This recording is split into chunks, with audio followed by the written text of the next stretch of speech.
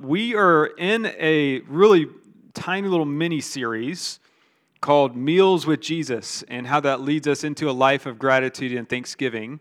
And we'll be focusing on that all the way up to the Sunday right before Thanksgiving. And so in Exodus 24, starting in verses 4 through 11, and then we're going to skip over to a section where Jesus is instituting what's called the Lord's Supper. And so this is God's word to you today. And Moses wrote down all the words of the Lord, and he rose early in the morning and built an altar at the foot of the mountain and 12 pillars according to the 12 tribes of Israel. And he sent young men of the people of Israel who offered burnt offerings and sacrificed peace offerings of oxen to the Lord. And Moses took half of the blood and put it in basins, and half of the blood he threw it against the altar. And then he took the book of the covenant and read it in the hearing of the people. And they said, all that the Lord has spoken, we will do, and we will be obedient. And Moses took the blood and he threw it on the people.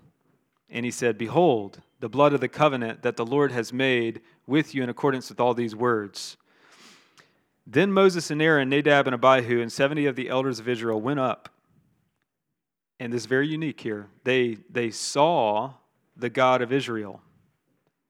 There was under his feet, as it were, a pavement of sapphire stone, like the very heaven for clearness. And he did not lay his hand on the chief men of the people of Israel, and they beheld God and ate and drank. All right, skip down to Mark 14, verses 22.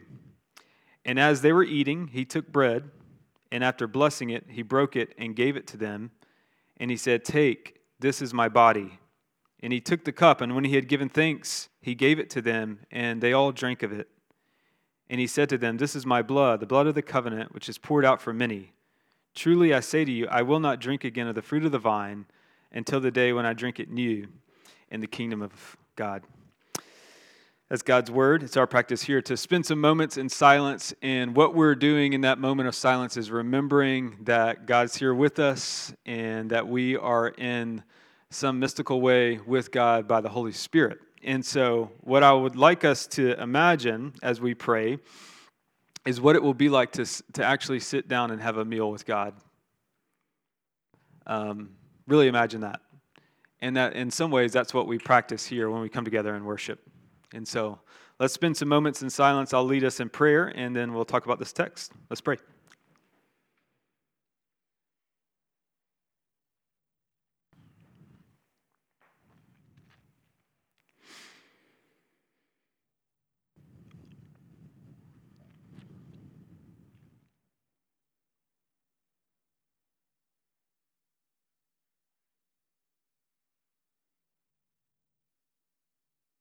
Father, as we slowly come into the awareness that you are here with us as we calm our minds and our hearts and our bodies, to know that you have been in pursuit of us even before we were born, which is very bizarre.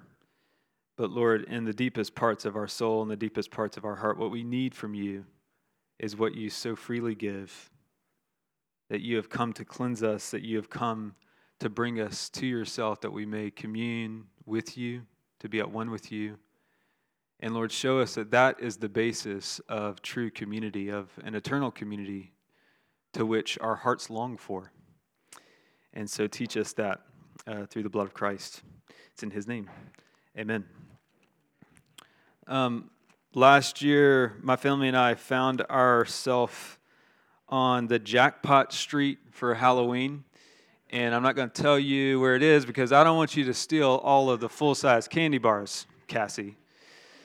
The problem with this house, though, was that they had these huge electronic skeletons that would scare any child, but even adults. I mean, they were quite scary. I'm sure this family spent thousands of dollars on decorations.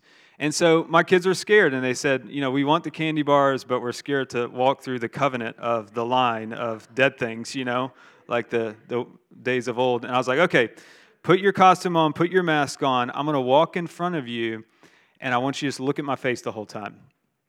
And as they were looking at my face, I said, it's okay. Dad's not going to let anything bad happen to you. And then the candy bars are near. And then when they got the candy bars, it was interesting. They were not nearly as scared leaving. It was almost like the peace and calm had come over their body once they got the goodies, you know. And what you're going to see here in our passage is that there really are, even in a fallen world, and these Israelites are about to head into the wilderness, where there will be terrible things ahead of them. There really are brief moments in this life where in the midst of all the hard, in the midst of all the scary, in the midst of all of the things that you feel on a day-to-day basis, that you can have peace with God. And you can walk back through the skeletons as if things aren't that bad. Now, they're still there, but that is exactly what's happening in our text. That these Israelites, they behold God, and they sit down, and they eat, and they drink with Him, which that alone is bizarre. But the way that happens is through the concept and the reality of cleansing. And that's the one thing that we're going to talk about today is cleansing, the need for cleansing when the gospel is at the center. That is what creates human relationships that are eternal. That's what creates an eternal community, cleansing. So, what makes God's people distinct? What makes the church, the word church means those who are called out. What makes us distinct is our need for cleansing. Now, I just want that to sit for a moment. What makes God's people distinct is our faults and our failures and our shame and our deficiency. And when we approach God, knowing that that's what we bring and we need cleansing, that's how community is formed.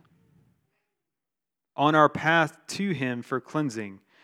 It's not in our good behavior. It's not in the fact that we are different from the world. The most basic fundamental thing that unites Christians is our need for His blood. Now, if you're a modern person, which we all are, that's weird that we always talk about blood and sacrifices. We're just like, this is not the Middle Ages anymore. This is the land of Amazon and non-material things where we get all that we want and we don't have to literally kill the animal to eat it, or if you're a vegetarian, do other things to get your food. But in our passage, the reason why blood is so important is that throughout Exodus 24, you get this refrain that the people, when they hear the covenant being read, they say, we're going to do it. And you see it here in our passage in verse 7. They said, all that the Lord has spoken, we will do. We will be obedient. And what they're talking about is the previous 3 chapters of God's covenant, His law, where He lays out all these rules and He says, this is what it's like to live a flourishing human life. This is what it's like to care for people. This is what it's like to love mercy and do right by one another. And all of the people said, yes, we're going to do that. Now, we make covenants all the time with each other, whether they're written or unwritten. For instance, if you're dating somebody and you're exclusive in that relationship and that person starts texting somebody else and snapping somebody else, and you're going to feel a sense of betrayal because you have what's called an unwritten covenant that you ought not to do that. And if you do, you're cheating on me. Now, that's not written down in a contract anywhere. In the form of a contract, we do it with titles on cars and houses so that if you steal my car, I can say, your name is not on the title. Your name is not on the covenant. And you broke the covenant, and so give me back my car. Well, in the same way, there is this ancient agreement, which the scriptures say, which we all intuitively and endemically know, that God requires of us a certain type of relationship with Him. And He says, way back in the Garden of Eden, He says, Adam and Eve, I don't want you to eat of the tree of the knowledge of good and evil. That was the first agreement that God had with human beings. And they got afraid that God was holding something good from them. And with that fear that God was holding something back, what they did was that they broke the covenant. And that got, you know how diseases get spread? That got spread to every human being that ever lived, except one.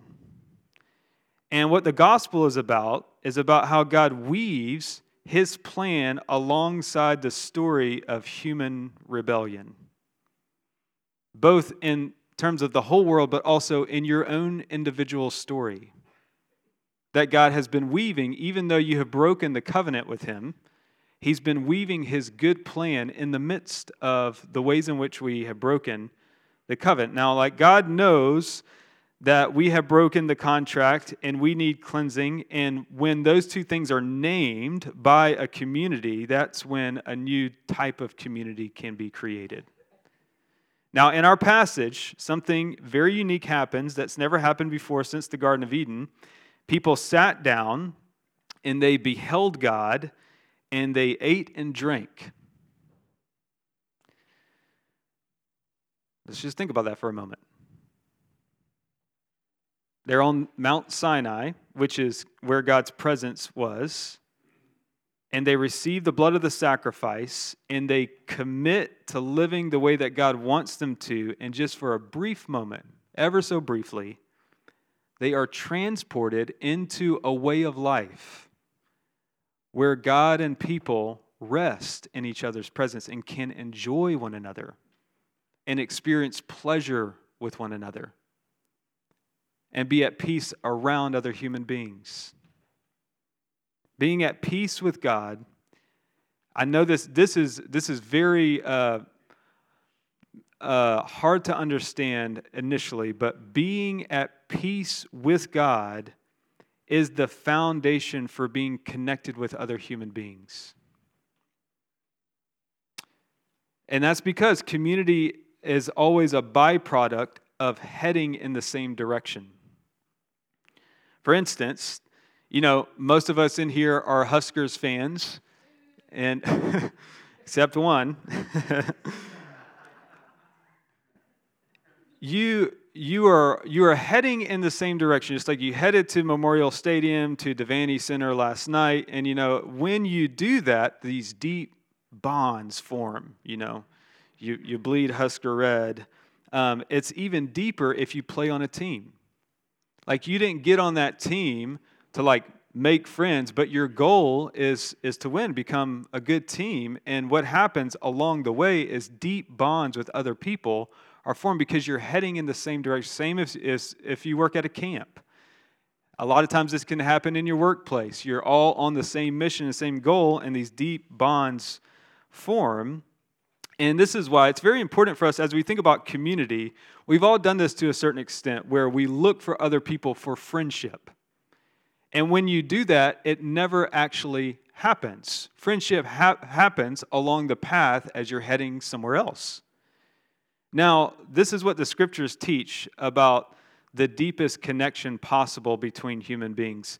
God's people are united most when they are on their path and need for cleansing. That if you look to the community just to not be so alone, that's not going to work. The foundation for community is cleansing, which leads to communion with God. And community happens as a byproduct of being on that same path. That's very, very important.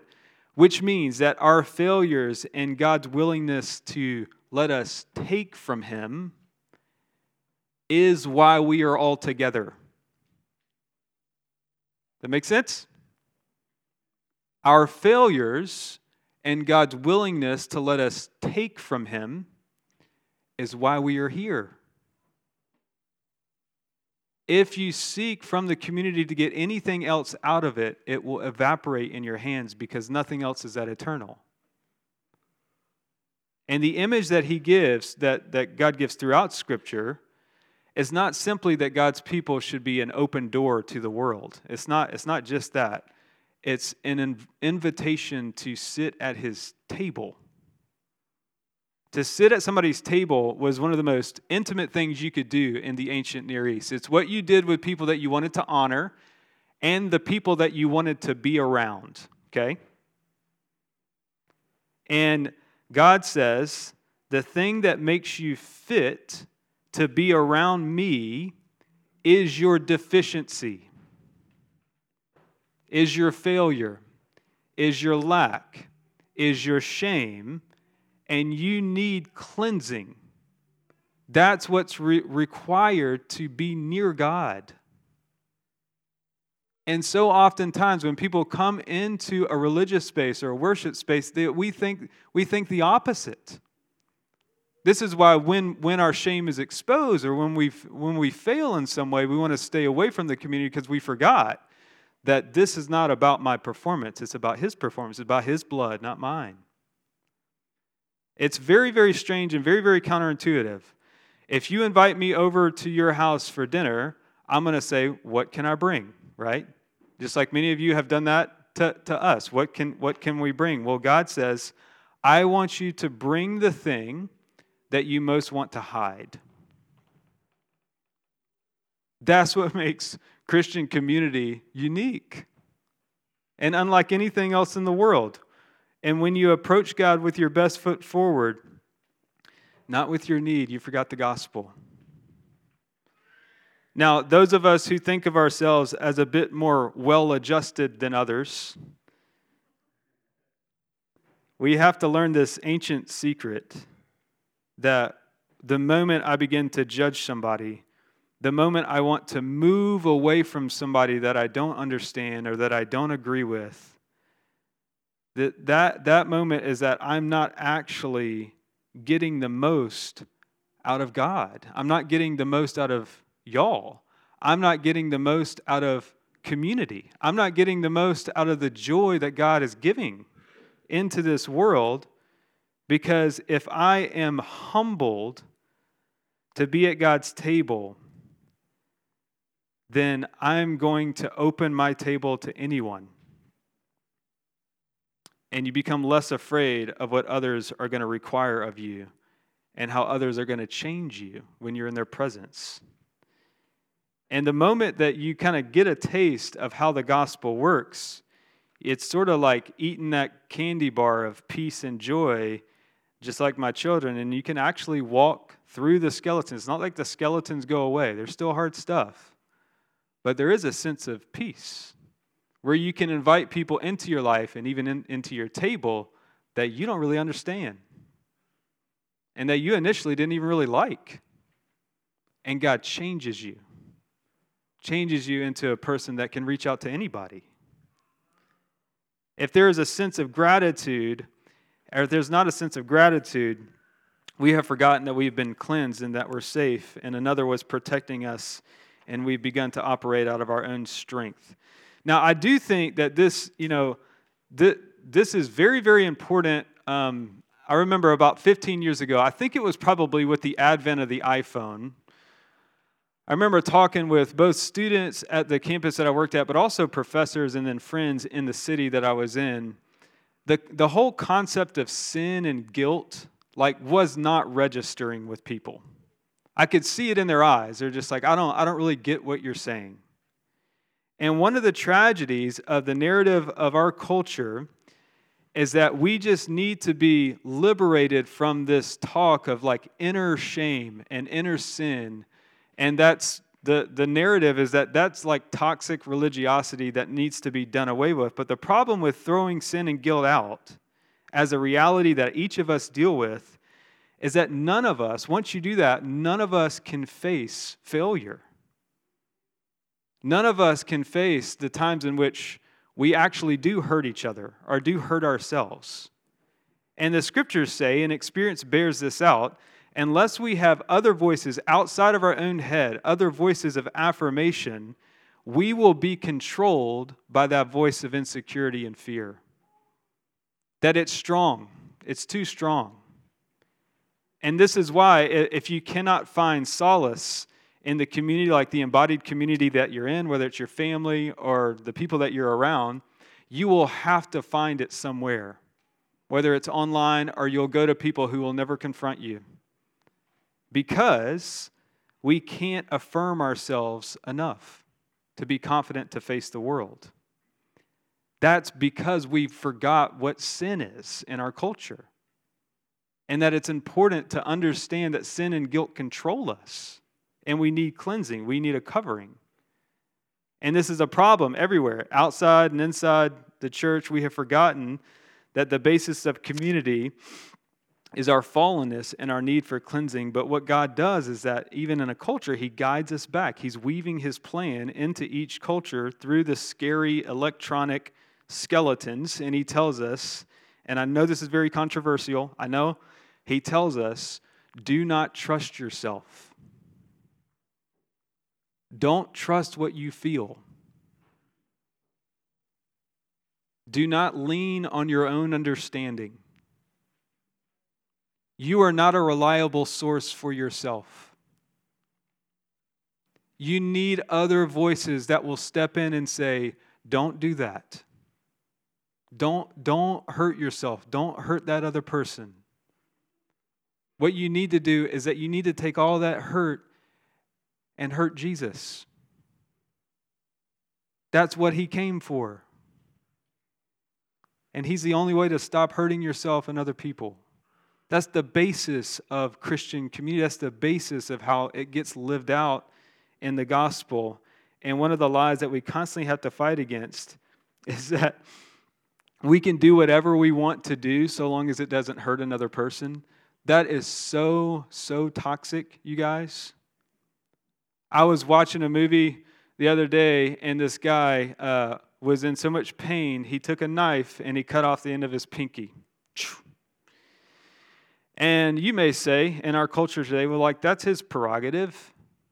It didn't hurt anybody. It's just his body. You know, he can do whatever he wants to do. But the moment he did that, he had to run to his neighbor, and his neighbor had to bandage him up. Then his neighbor had to take him to the hospital. In the hospital, the doctor had to fix his finger. And what he did in private, even if it was just done to his body, made everybody around him sacrifice. And that means, you guys, that like nothing that we do in private is actually private. Because when you do something that you know you're not supposed to do, what happens is that there's a cloud of shame. And that shame prevents you from interacting with another human being as God's image, which is what you are. But you hide, just like our first parents. Ineffectively, by the way. Fig leaves. Performance. And God says, you don't have to live like that. You do not have to take it out on other people, nor do you have to take it out on yourself. You know where you take it out? On God. That's what He came for. The way of love, you guys, is willing to say to another person, what you're doing is hurting yourself, and it's hurting other people, and there is a better way to be cleansed. You're trying to atone. You're trying to pay. And the way of love can even say, I'm sorry. I'm sorry that I didn't tell you sooner, because I was afraid that you would leave me. And I need cleansing too. And God says, now you're getting it. That's the fabric of God's society. Contracts will be broken. There's always going to be injustice. There's always going to be pain, and someone's got to pay. And Jesus says, the only way out of not consuming yourself or consuming other people is if you consume me. It's the only way. And, you know, I don't know what that sounds like to you, but here's the beautiful part about this and why Paul calls it the power of the gospel for salvation. When you believe in cleansing through His blood, you will not be controlled by the ways in which other people have hurt and harmed you. If you believe that your Heavenly Father will do everything in His power to protect you, ultimately, and you're looking at His face, you can go get that candy bar because you trust your dad. You can go up into heaven and sit down with Him. And most of us think, but there's scary things, and that person hurt me, and I don't know what's going to happen in the future. And you get locked in to what's around you. You are not ever going to be able to worry enough to bring yourself peace.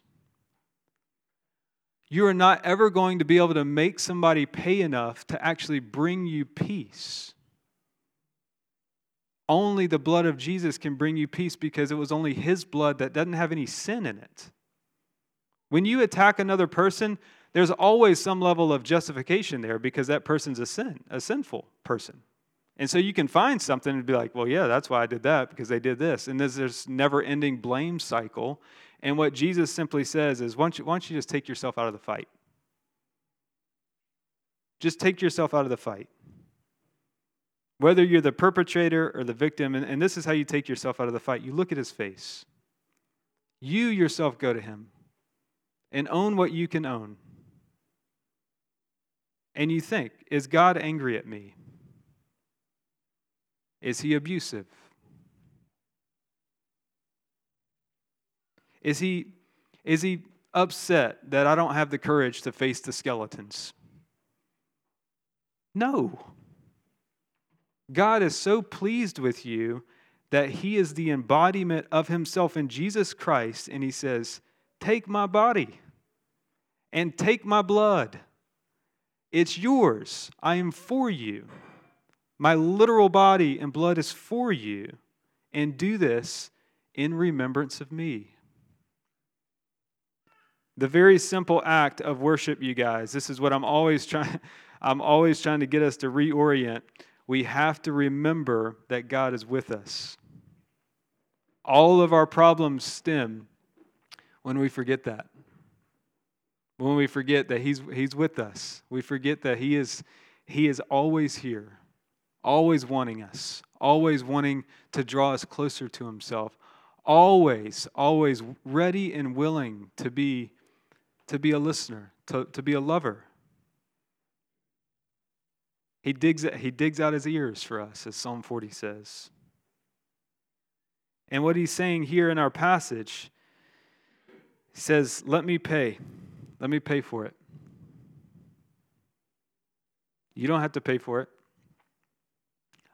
Don't make other people pay for it. Have faith in my blood. Have faith in my sacrifice.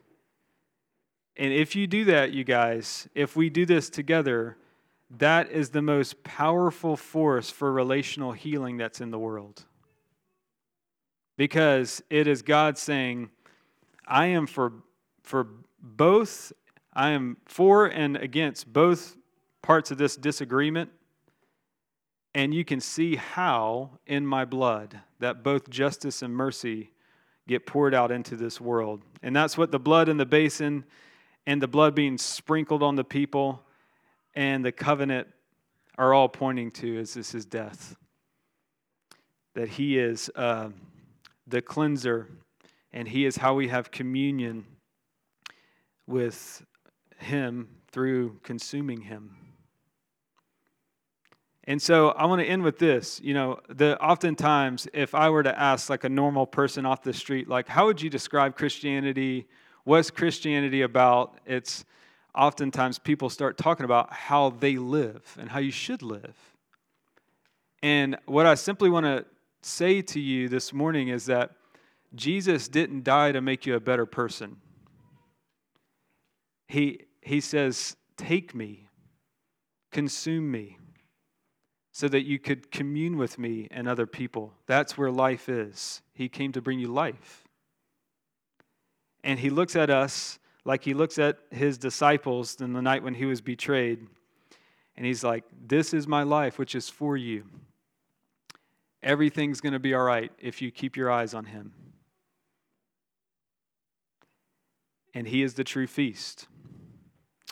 Now, over the course of November, after next Sunday, after All Saints Sunday, we're going to talk about how a feast with the Lord actually gets meted out in our lives through gratitude and how gratitude can change us.